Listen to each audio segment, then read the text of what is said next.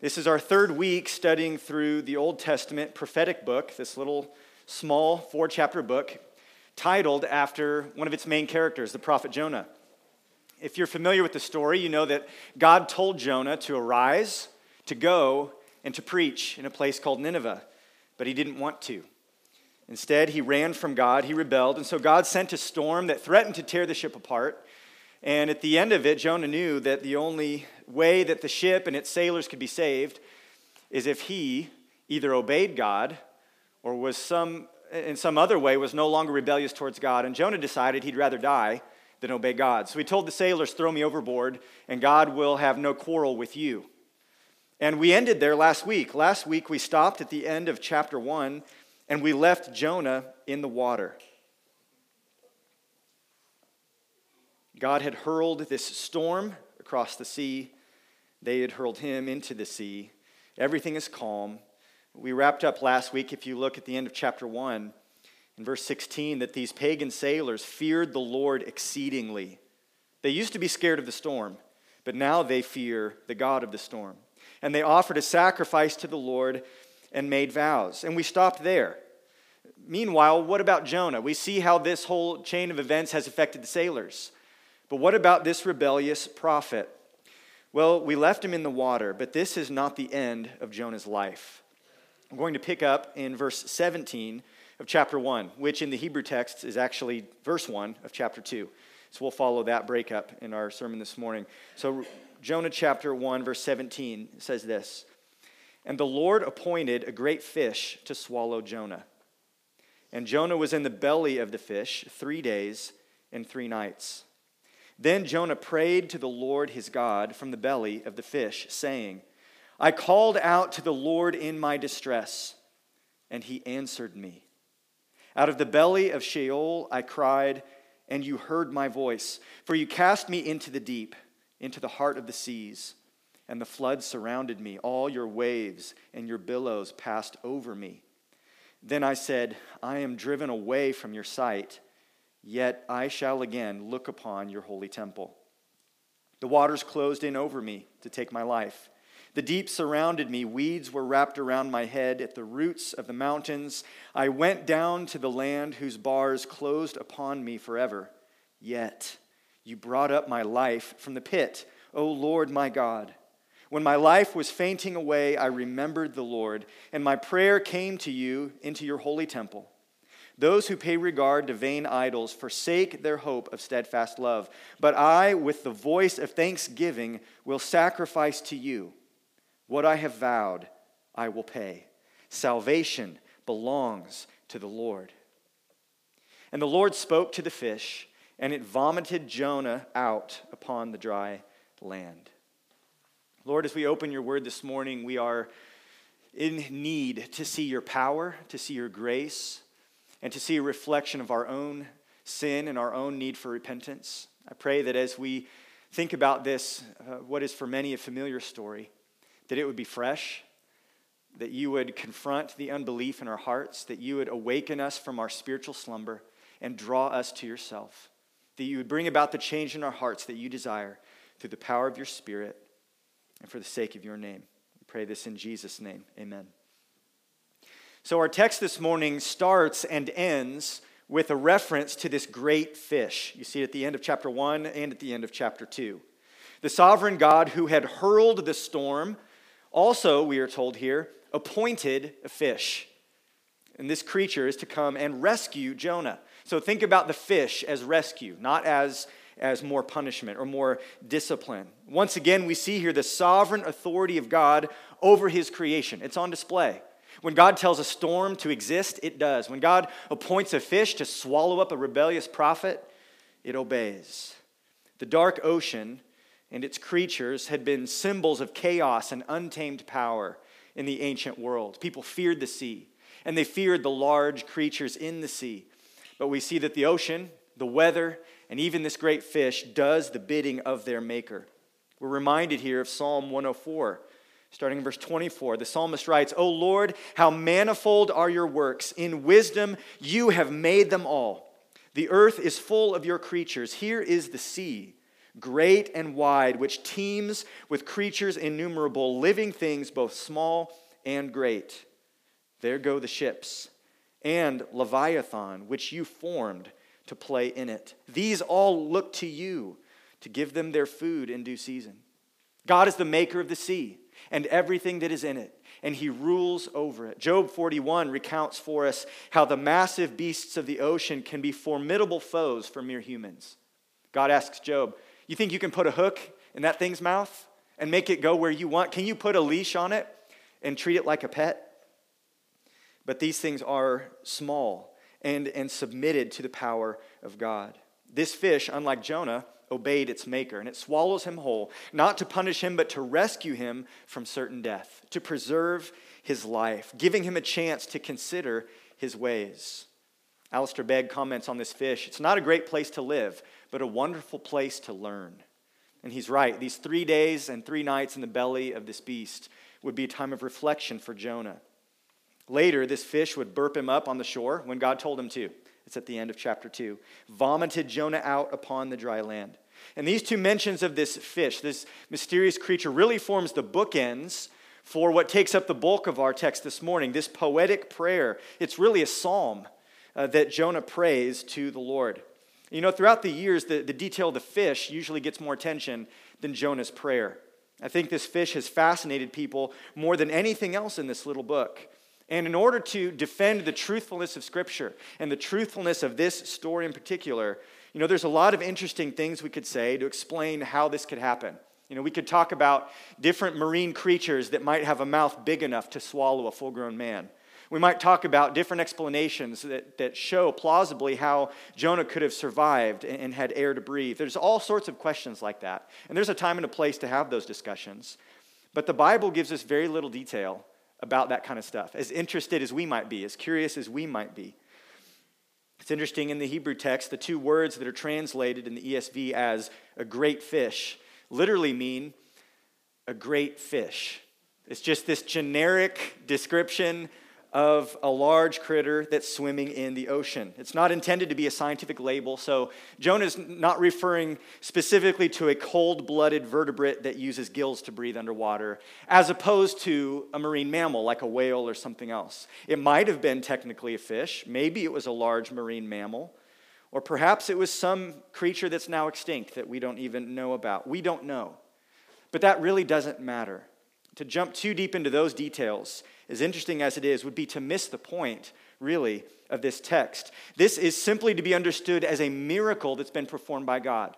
And if we're okay with God speaking the world into existence and raising his son from the dead, we probably don't have a problem either with a fish swallowing a man for a couple days. So we can accept this as true. But what matters here is this power of God, the miraculous nature of it. What matters is not the fish, but the maker of the fish, not the creature, but its creator. And that should cause us to ask the question, what is God doing here? Why does he send this fish to swallow Jonah? What is God doing? Well, the answer is God is doing a whole lot. The miracle to behold in Jonah is not only God's work of sovereign power in the dark depths of the sea, but also God's work of sovereign grace in the dark depths of Jonah's heart. That's really what's going on in Jonah chapter 2. And that's why this prayer has been preserved for us. That's why the focus this morning is not going to be on the fish, but on the prayer that is offered from the belly of the fish. Remember where we are. Jonah had run from God, but God had pursued his rebellious servant and disciplined him. And then had rescued him. This fish had swallowed him to preserve his life. And now God is bringing Jonah to his senses. We talked last week about the delusion of disobedience.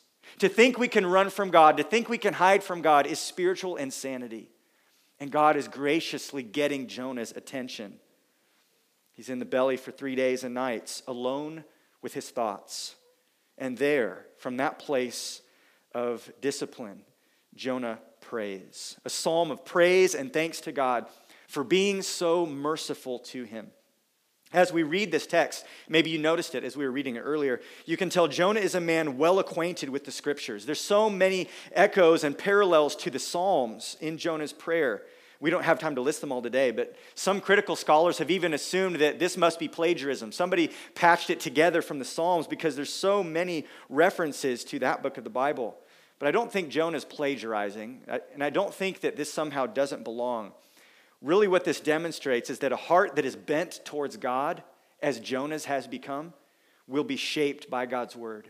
And so as Jonah prays, the things he knows to say to God are the things that he knows God has said in his word. And it saturates his prayer. Structurally, if you look at this prayer, there's 3 parts to it. In verse 2, we see basically a summary of events. He says, I called out to the Lord out of my distress, and he answered me. Out of the belly of Sheol I cried, and you heard my voice. That's the summary of what happened. Jonah is in the water. He cries out to God for mercy, and God hears and God answers. That's a summary of what he has just experienced there in the stormy seas. In verses 3 through 7, Jonah goes into more detail and unpacks what happens in poetic and vivid description, giving us the play-by-play and zooming in on exactly what he was feeling, what he was experiencing, and how God answered. Then in verses 8 through 9 comes a personal and theological conclusion. As Jonah declares, the theological center of this book, salvation belongs to the Lord. This prayer, as we're going to make some observations on it this morning, it expresses something that is indispensable to the life of every single believer, you and me. And that's repentance. From this psalm, we discover 3 aspects of true repentance that I want to share with you this morning. We won't necessarily, as we usually do, walk through every single line and explain every term, but I want to, as we've already read it, make several observations that I think will be helpful for us. And the first is this: repentance, true repentance, biblical repentance, is turning to God. Repentance is turning to God. This is really at the heart and the essence of repentance. It's turning to God. And this turning is played out for us by the actual direction of Jonah's life. If you remember back in chapter 1, Jonah, if you look back at it in verse 3, it says he rises to flee to Tarshish from the presence of the Lord. There's a direction here. He is going away from God. It says he goes down to Joppa and found a ship going to Tarshish, the opposite direction of Nineveh, where he was supposed to go. It was the farthest outpost on the map. And he paid the fare and went down into it to go with them to Tarshish, and again emphasizes, away from the presence of the Lord. Jonah has been trying to run, trying to hide, trying to get as far as he can away from God. But instead of ending up in Tarshish, he's now sinking in the sea. And there's been this downward journey. He goes down to Joppa, he goes down into the hold of the ship, and he ends up going down into the water. As many have said before, sin always takes you farther than you want to go. And that's what Jonah has experienced, away from God, sinking down into the water. His whole life, this whole story, is such a picturesque metaphor for what it looks like when you and I turn away from God and pursue our sin. Jonah describes himself, if we jump back into chapter 2, he finds himself, after turning away from God, running away from God, he describes himself as being in the belly of Sheol. He says, out of the belly of Sheol I cried. He says that he's in distress. Sheol is the place of the dead. He describes himself as being, in verse 3, in the heart of the sea. He describes himself in verse 4 as being driven away from God's sight. And here's what stands out about this. When he says, I'm driven away from your sight, Jonah's starting to wake up. And he's starting to realize he's becoming more and more aware of his spiritual danger, not just his physical danger. At first, he's concerned that he's in the heart of the sea, but then he starts to realize it's not just that I'm sinking in the water. My sin has separated me from God. There's distance between me and my master because of my sin. The captain had shaken him out of his physical sleep back during the storm on the boat. And now God is shaking him out of his spiritual slumber as he sinks in the water. And his brain is screaming for oxygen. And the panic is setting in. All of a sudden, he's recognizing he's not just about to die. He's going to die as a rebel, as one who is shaking his fist at God.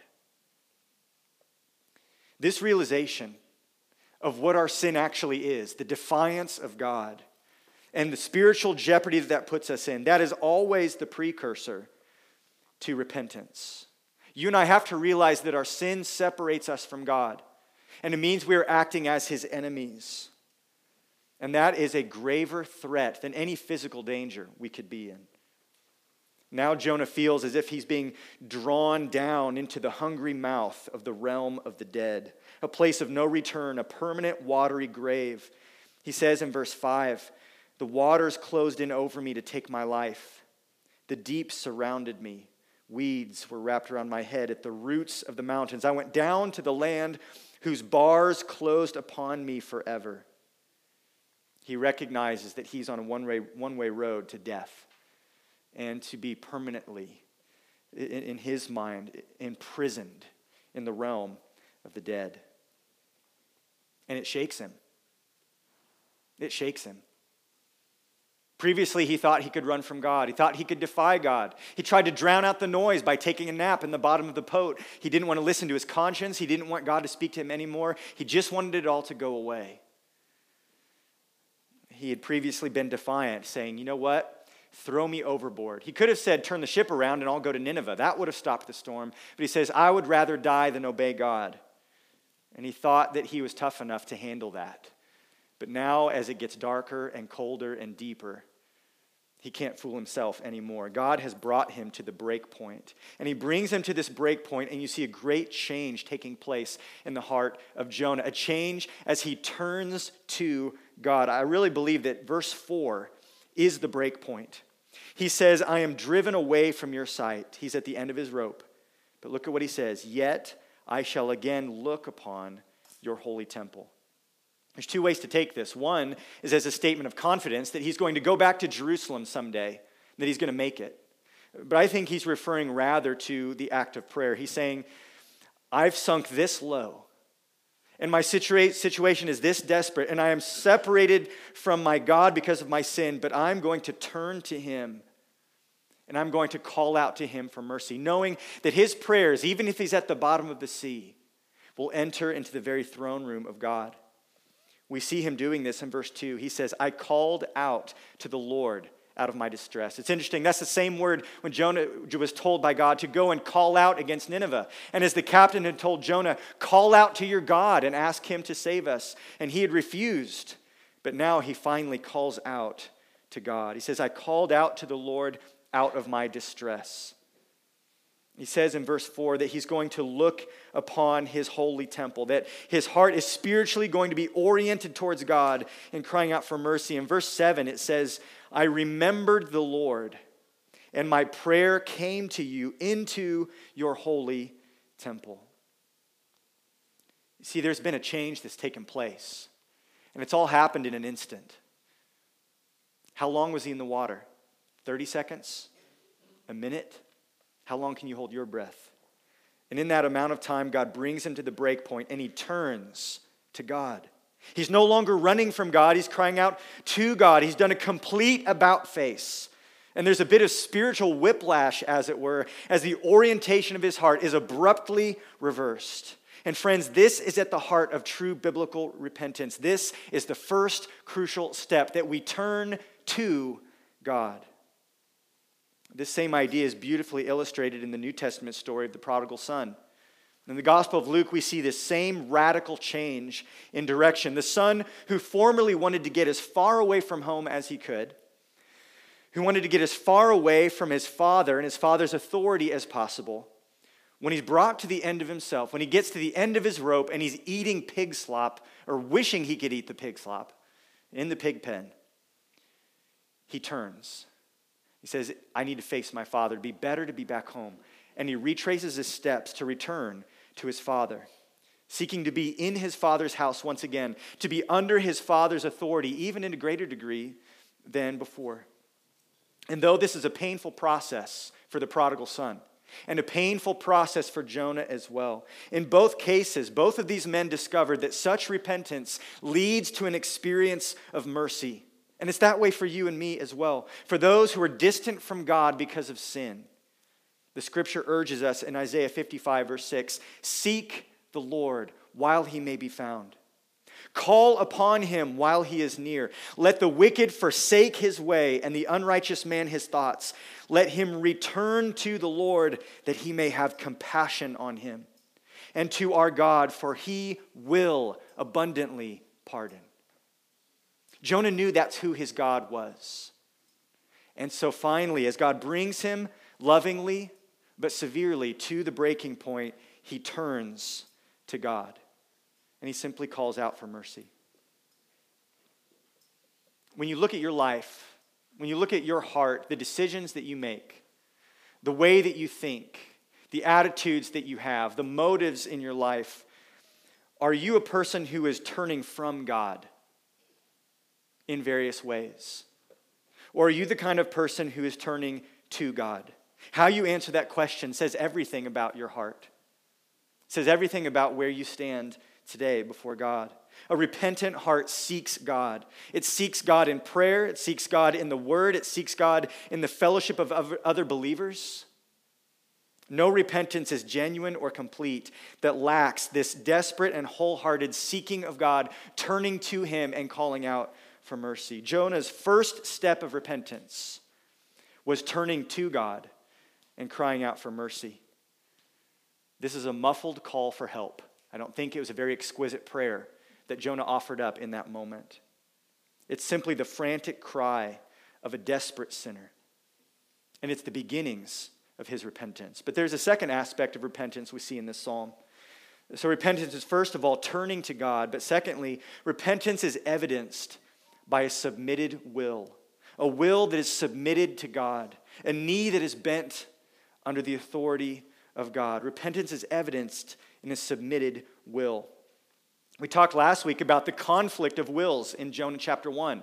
That's what led to the storm. God wanted this to happen. Jonah wanted this to happen. And they set themselves up as adversaries. And God's undefeated. He always wins those competitions. That's what had led to Jonah's distress in the depths of the sea, that his will was not submitted to God's. Jonah's sin was unique. Not all sins are exactly the same. Jonah's sin was not a sin of weakness, where he wanted to do the right thing and he was trying, but he failed. Jonah's sin was not a sin of being tricked or trapped. It's not that he had been deceived and taken in, like Eve was, perhaps, in the garden. Jonah's was not just a mistake. Jonah's sin was a sin of willful, hard-hearted rebellion. He knew what he was doing was wrong. He knew exactly what he was doing, and he did it anyway. But God had gotten his attention. Jonah, in the belly of the fish now, finally bends the knee to the authority of God. We see this in verse 9. He says, "But I, with the voice of thanksgiving, will sacrifice to you. What I have vowed, I will pay. Salvation belongs to the Lord." Like the sailors had already done in the ship, and like Jonah should have done, Jonah submits himself to God and vows his obedience. He says, "God, I will do what you're asking me to do. I am submitted to you. I am surrendered to you. I am no longer going to rebel and run. I will do what you're asking me to do." Jonah now could say, like the psalmist in Psalm 119:67, "Before I was afflicted, I went astray, but now I keep your word." That's where Jonah's at now. Took a while for him to get there, but God has brought him to this place. And he is now finally submitting his will to God. There is no true repentance apart from submitting your will to God. If you continue in sin, if you continue your rebellion against God, this is the opposite of repentance. We submit to his will as it is expressed in his commands in Scripture. And we submit to God's will as it is expressed in God's purposes in life for his church, for the family, for us as individuals, his purposes for the world. The authority of Christ is not something we can ignore or something we can resist. It is something we must embrace. This is an essential aspect of true, biblical, genuine repentance, a will that is submitted to God. If you're a follower of Christ, then your call is to deny yourself and to follow Jesus. This is not just the ideal for what the super committed Christians are supposed to do. This is not just, like the Eagle Scout Christians who are fully surrendered to God, who take up their cross and follow. No, Jesus goes so far as to say this in Luke 14, whoever does not bear his own cross and come after me cannot be my disciple. It's not a good way to get a really big church. Tell people, unless you bow the knee to Christ and his authority, you cannot be a Christian. You cannot be a disciple. You cannot be saved. You cannot live a life of ongoing rebellion against God and somehow benefit from his saving grace. Jesus comes preaching the gospel. He says, repent and believe. Does this sound like too much to you? Does it sound too much like losing yourself? To fully submit your will to God's? Is that asking too much? If it sounds like the death of yourself and the loss of your life, that's because that's exactly what it is. To bear your own cross, as Jesus says, is to embrace the death of self, especially the will of self. To announce to God that there is nothing off limits. There's no part of me that does not belong to Christ. Among all the things that were nailed to the cross, one of the most important things that's nailed there is our will, our autonomy. We lay that at the foot of the cross when we come to receive God's saving grace. The Puritan Thomas Brooks said this, many hypocrites are willing to embrace a saving Christ, but they are not willing to embrace a ruling Christ, a commanding Christ. Thomas Brooks saw something going on in his day, and he called it out. And if he were here today, he would probably say, we always will be dealing with this kind of a wrong approach to Christ. So let me ask you, is your will fully submitted to God? This is a necessary aspect of genuine repentance. And it means that you have a willingness and a desire to obey. And I want to make that clear. Sometimes we think that repentance means I'm really good at not sinning. That's not necessarily what it means. Repentance means that my will is submitted to God. I am against my sin. I've turned from it and turned to God, and I desire to follow him. Repentance doesn't mean that we're perfect, but it means we've turned from our sin and turned to God, submitted our will to his. We're going in a new direction, and we are now at war with our sin. To paraphrase what Charles Spurgeon once says, that you cannot have peace with Christ if you still have peace with your sin. That's what repentance is. Doesn't mean you're perfect. Doesn't mean you're all the way there. Doesn't mean you have it all figured out. But it means you've turned to God and you've submitted your will to his. That's what repentance is. But a third observation I want to bring out this morning. Third, repentance, true repentance, is ultimately a response to God's sovereign grace. It's a response to God's sovereign grace. And I love this. Think about it. Why did God rescue Jonah? Why? Was he the only prophet around? No. There were other prophets alive, even during Jonah's day. And God could have just kicked Jonah to the curb and said, fine, have your way, go where you want, I'll get someone else to do the job. He could have let Jonah die in the ocean. Fine. You want to pick a fight with me, Jonah? You think you can run from me, Jonah? Let me teach you a lesson. Let me make an example out of you by sending you to your watery grave. Why did God rescue Jonah? It's grace. It's grace. God pursued him. That's what the storm is. God disciplined him. That's what it was when he was sinking in the water. And then God rescued him with this fish. God is the ultimate architect of Jonah's repentance. God is the ultimate spiritual chess master who's doing exactly what needs to happen to get Jonah right where he wants him so that he can bring about the change in Jonah's heart that God wants to see. And this is God's grace. Jonah doesn't deserve this. Jonah hasn't earned this, but God delights to do it out of his love and his grace. We can even see this as we look at Jonah's response in verse 9. We see his response of gratitude. He says, I, with the voice of thanksgiving, will sacrifice to you. He says, God, you've shown me grace that I don't deserve, and I am deeply thankful. We see it in his desire to worship. He says, I will sacrifice to you. This is not the sacrifice of atonement. Say, I will go to the temple and sacrifice an animal to cover these sins.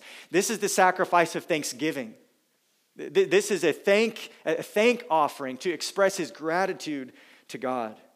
And we see it in his vow to obey. What I have vowed, I will pay. This is not a bargaining chip. He doesn't say, God, I'm going to obey you, and I will obey you if you save me. He's not bargaining with God. Sometimes people do that. You know, we talk about foxhole conversions. God, get me out of here. If you just do this for me, I'll do anything. You know, I'll give up this bad habit. I'll start going to church again. Maybe I'll donate some money or something. That's not what's happening here. God has already rescued Jonah. Jonah's not bargaining. He's responding to grace with gratitude. Jonah could sink no lower, metaphorically and literally. He'd gone down to Joppa, down into the ship, down into the heart of the sea. But Jonah sees what God has done. Jonah sees God's work of mercy and grace, that God answered him. We see that in verse 2. He heard his voice, verse 3. And then we see this profound change in Jonah's experience. In verse 6, he says, I went down to the land whose bars closed upon me forever. Everything's been down, down, down. Yet you brought up my life from the pit. That little word up captures the grace of God. That God lifted him. Like the psalmist says, you lifted my feet out of the miry clay and set my feet upon the rock. Jonah's saying, God, you already did this for me. Thank you. I will worship you. I will obey you. And Jonah declares this theological truth there at the end of verse 9. Salvation belongs to the Lord. Salvation is, from beginning to end, a work of grace. When Jonah says that salvation belongs to the Lord, he means, first of all, that God has the power to save. He's able to. God can hurl the storm. He can appoint a fish. He can soften a rebel's heart. God is able to save. But it also means, secondly, that God has the desire to save. When he says salvation belongs to the Lord, he's saying, my God is a God who desires to save, who is eager to save, and who does save. This desire to save is behind God's gracious discipline of Jonah, and Jonah sees it. He says, you can see it in verse 3, even though the sailors were the one who put hands on him and threw him overboard, he says, you cast me into the deep and into the heart of the seas, and the flood surrounded me. He says, all your waves and billows passed over me. Jonah sees what God was doing. He says, I get it. God, I get it. You were pursuing me. You were disciplining me to bring me back to yourself. That's part of God's saving work. Some of you here this morning might be miserable emotionally and spiritually. And you're miserable because God is convicting you of your sin. And that's the most loving thing God could do for you right now, is make you feel the misery of your situation. This is God's grace to convict a sinner, but then to offer, as we celebrated this morning in communion, to offer the solution to our misery, the answer for our guilt, the hope for the judgment that we are facing, to offer us Christ, redemption and forgiveness. But we'll never need that. We'll never lay hold of that until we feel the depth of our need. And God in his grace is the one who initiates this work by convicting us and then drawing us lovingly to himself. And our repentance is a response to this grace. We see that in Jonah. Salvation belongs to the Lord. He's a saving God who pursues and disciplines, but then rescues and redeems those who are needy, those who are in danger of judgment and destruction. And here's what's amazing. Jonah was a prophet of God. He had been tasked to speak for God. He knew the scriptures. Jonah was a good theologian. So he knew that this was true before. He could have told you before all of this, salvation belongs to the Lord. But now Jonah has a story, doesn't he? Jonah has an experience. He's had this powerful encounter with the God who saves. So he can declare that salvation belongs to the Lord, not as a theorist, but as a witness who's testifying to his own profound experience. Jonah doesn't just know about this truth, he knows this truth. He's lived it. He's tasted it firsthand. And this is what compels him to obey his God, to express gratitude and worship to his God, to worship him. He's responding to God's grace. Grace is really the truest motive for all Christian worship and obedience. We see that all throughout the scriptures, not just here. Go read Romans chapter 12, and you'll see that Paul exhorts us to offer a life of sacrifice to God. Why? Because of God's saving mercies that are laid out in chapters 1 through 11. We come to God with nothing to offer. We come to God not making any bargains. We are simply debtors to his mercy. We have been utterly dependent on him to save us, and he has. How can we not respond with a soft heart that's broken over our sin, eager to obey, eager to worship our Savior? We often think about repentance as being the path to experiencing God's grace, and in a sense it is. But when we probe a little bit deeper, we will realize, I think, what Jonah realized, that even our initial act of repentance in turning to God is a response to grace that was already there. It's all grace from start to finish. If you're a Christian this morning, if you believe in the gospel of Jesus Christ and have confessed your sin and trusted in his death and resurrection to save you, then you and I should be able to write a psalm like this, because we too have a story. We all have a story, and we should be filled with wonder and gratitude at the God who pursued us while we were still in our sin, who awakened us to our need, and then brought us to the point where we broke and we called out for mercy, and then graciously provided the rescue that we needed. In the New Testament, Jesus says that just as Jonah was 3 days and 3 nights in the belly of the fish, so also the Son of Man would be 3 days in the grave and rise again. We think of this fish as being an awesome miracle, and it is. One that saved Jonah's life. But an even greater miracle, the death and resurrection of Jesus, has provided rescue for you and me. Hopefully none of us will ever get swallowed by a fish. We don't need to. But every one of us needs the rescue that comes through Jesus, the one that ultimately this story points to, and an even greater miracle. We, like Jonah, we who have experienced God's rescue, God's grace, we have every reason to sing. We have every reason to pray and express our gratitude. We have every reason in the universe to express eternal gratitude to God for his sovereign work of grace in our lives. As we'll see in the weeks to come as we get to chapter 3 and chapter 4, although this was, I believe, true and genuine repentance in Jonah's life, it was not yet full and complete repentance. God isn't done with Jonah. These are great first steps. He's turned to God and he's submitted his will to God. But the issues in Jonah's heart that led to this disobedience in the first place, they haven't yet been fully dealt with. The fruit has been addressed, the fruit of disobedience, but God wants to pull Jonah's sin out by the roots. What that means is that this repentance needs to go even deeper. It needs to go all the way down to the depths of Jonah's heart. And we'll get there in the weeks to come. But these are the first steps of genuine and true repentance. And perhaps this is where some of us need to start today as well. Maybe you need to turn to God today and to submit your will to his and to receive and respond to his potentially painful work of grace in your life so that you can come to experience mercy. Salvation belongs to the Lord. And this salvation must be received by faith. It must be proclaimed to a world that needs to hear it. And it ought to be celebrated as we worship and express gratitude to our God. This remarkable story shows us that it's God's sovereign grace that brings about repentance in the hearts of his people. Despite Jonah's hard heart, despite every effort to run from God and drown out the noise of God's word and God's world, even to silence his conscience, God has relentlessly pursued him to discipline him and bring him back to himself. May we reflect on our own rescue story and declare with Jonah that truly salvation belongs to the Lord.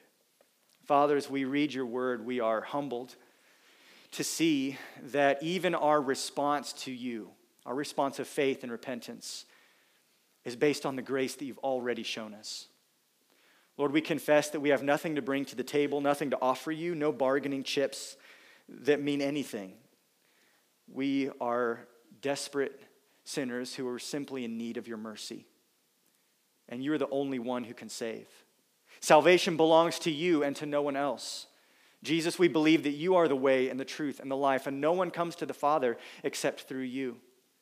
We believe what Peter said in Acts, that there is no other name given among men under heaven by which we can be saved. Lord, we know that our own efforts can't save us. We know that the love of another person can never mend our souls.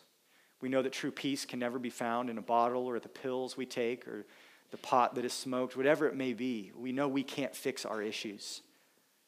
You alone can save. God, those of us who have experienced your grace and your salvation, we thank you for showing mercy to helpless sinners like us who were floundering in the depths.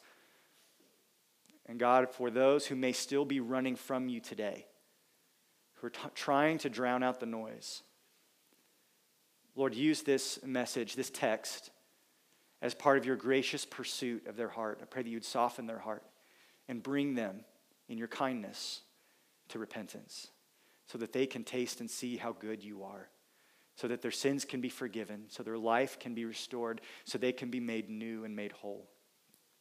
Lord, for any believers who may be among us today who are resisting your will, I pray that you would bring us once again to a realization that we must submit to you, not just receiving you as Savior, but submitting to you as Lord. Be glorified, God, in this church. May we be a church that is quick to obey, that is ready to submit to anything you tell us to do, even the hard things, even the difficult things, the things that we may not initially want to do. We pray that you would help us to submit, that we would not be so foolish as to run from you any longer. So God, use your word to do your work in your people for your glory. And we pray it in your name. Amen.